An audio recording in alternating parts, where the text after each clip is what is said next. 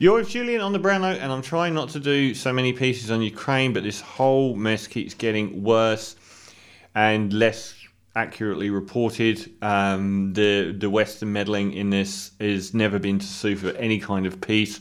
It's never been for the benefit of the Ukrainian people.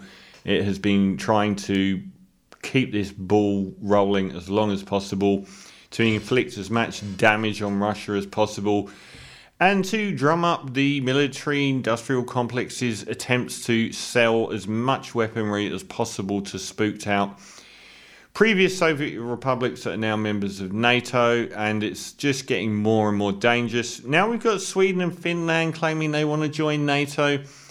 Where are the voices of reason and sanity? Why are there none?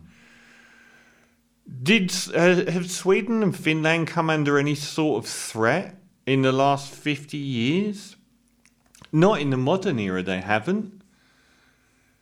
This isn't just... The reason that war's happening is Ukraine trying to join NATO, and this isn't going to help. And the Western world will be going, we've got your back. You haven't got anyone's back. You're just doing what will continue destroying Ukraine. Utter madness. And the people driving this, they don't care that they're destroying the West as well. The cost of living here is extortionate in Australia, and the UK is going through a downturn. America's going through a massive downturn. They don't care. They just don't care. They're just going to keep pummeling on, funneling weapons in, saying, keep going, you're doing a great job. It's hurting everyone. I said, sue for peace. Why isn't anyone saying that? Why isn't anyone telling Sweden and Finland not to do this? Doesn't mean that every voice in Sweden and Finland is wanting to do this, but the loudest magnified voice will always be the one that supports the military-industrial complex and always supports war. Turkey have come out. Turkey, a NATO member, has said it will object to Sweden and Finland joining NATO on the grounds that the two countries failed to respond positively to extradition requests. One man's terrorist is another man's hero. So I think this has to do with the Kurds. I think the Kurds that Turkey has been calling terrorists have been harboured in Sweden and Finland, and they've refused to extradite them.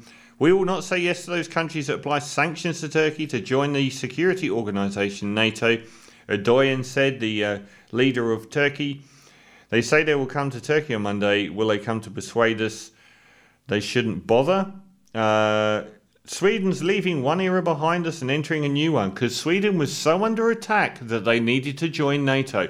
Nothing was happening to Sweden. The Finnish government confirmed its intention to join NATO on Sunday, shortly before Andersson's ruling. Social Democrats abandoned 73 years of opposition. Who is running the West at the moment? Andersson said Sweden's NATO ambassador would formally hand over Stockholm's application to the alliance headquarters in Brussels within the next few days. This is what led to this war, and we're doing it even more. Russia had no interest in hurting Sweden or Finland. Ankara first raised objections to the Finnish and Swedish membership on Friday, citing their history of hosting members of the Kurdish militant group and Sweden's suspension of arms sales to Turkey in 2019.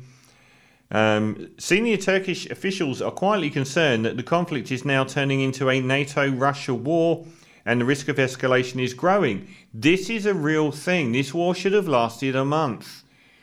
I said it would last 2 months, and it's now being fueled by these very nasty, malevolent forces out for money and out to hurt Russia, that aren't in the interests of anyone involved, especially the Ukrainians being reduced to rubble.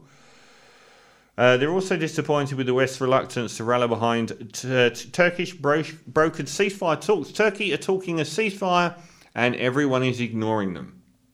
Where are these voices talking for a ceasefire? That's what you do in wars. They're not invading Ukraine to stay there. They're invading Ukraine to stop them joining the EU and NATO. And because the Russian enclaves were being extremely badly treated.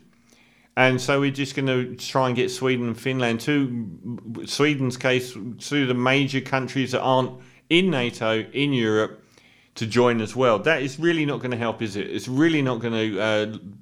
this is like pouring gasoline on. It's absolute insanity, and who knows where it will end. And you have to remember that when the whole world's at war, these people make so much money out of it. They just don't care.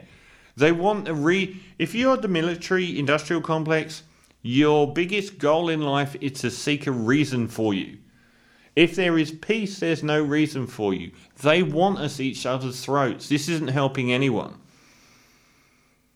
When these countries join NATO, they take enormous amounts of their budget that they could spend on healthcare, education, infrastructure, everything else, social welfare programs, and they spend it on the weapons they're buying from America and Britain. It's a con, and it's a dangerous destruction of your own budget. Because NATO says you've got to spend X buying all this military hardware from Britain and America to raise your military up to this standard. Ukraine isn't even being offered membership of the EU or NATO, and this is what they're fighting for. This war should be over already, and it's getting really dangerous now. We are letting the most malevolent forces... Where are the voices of reason and sanity here?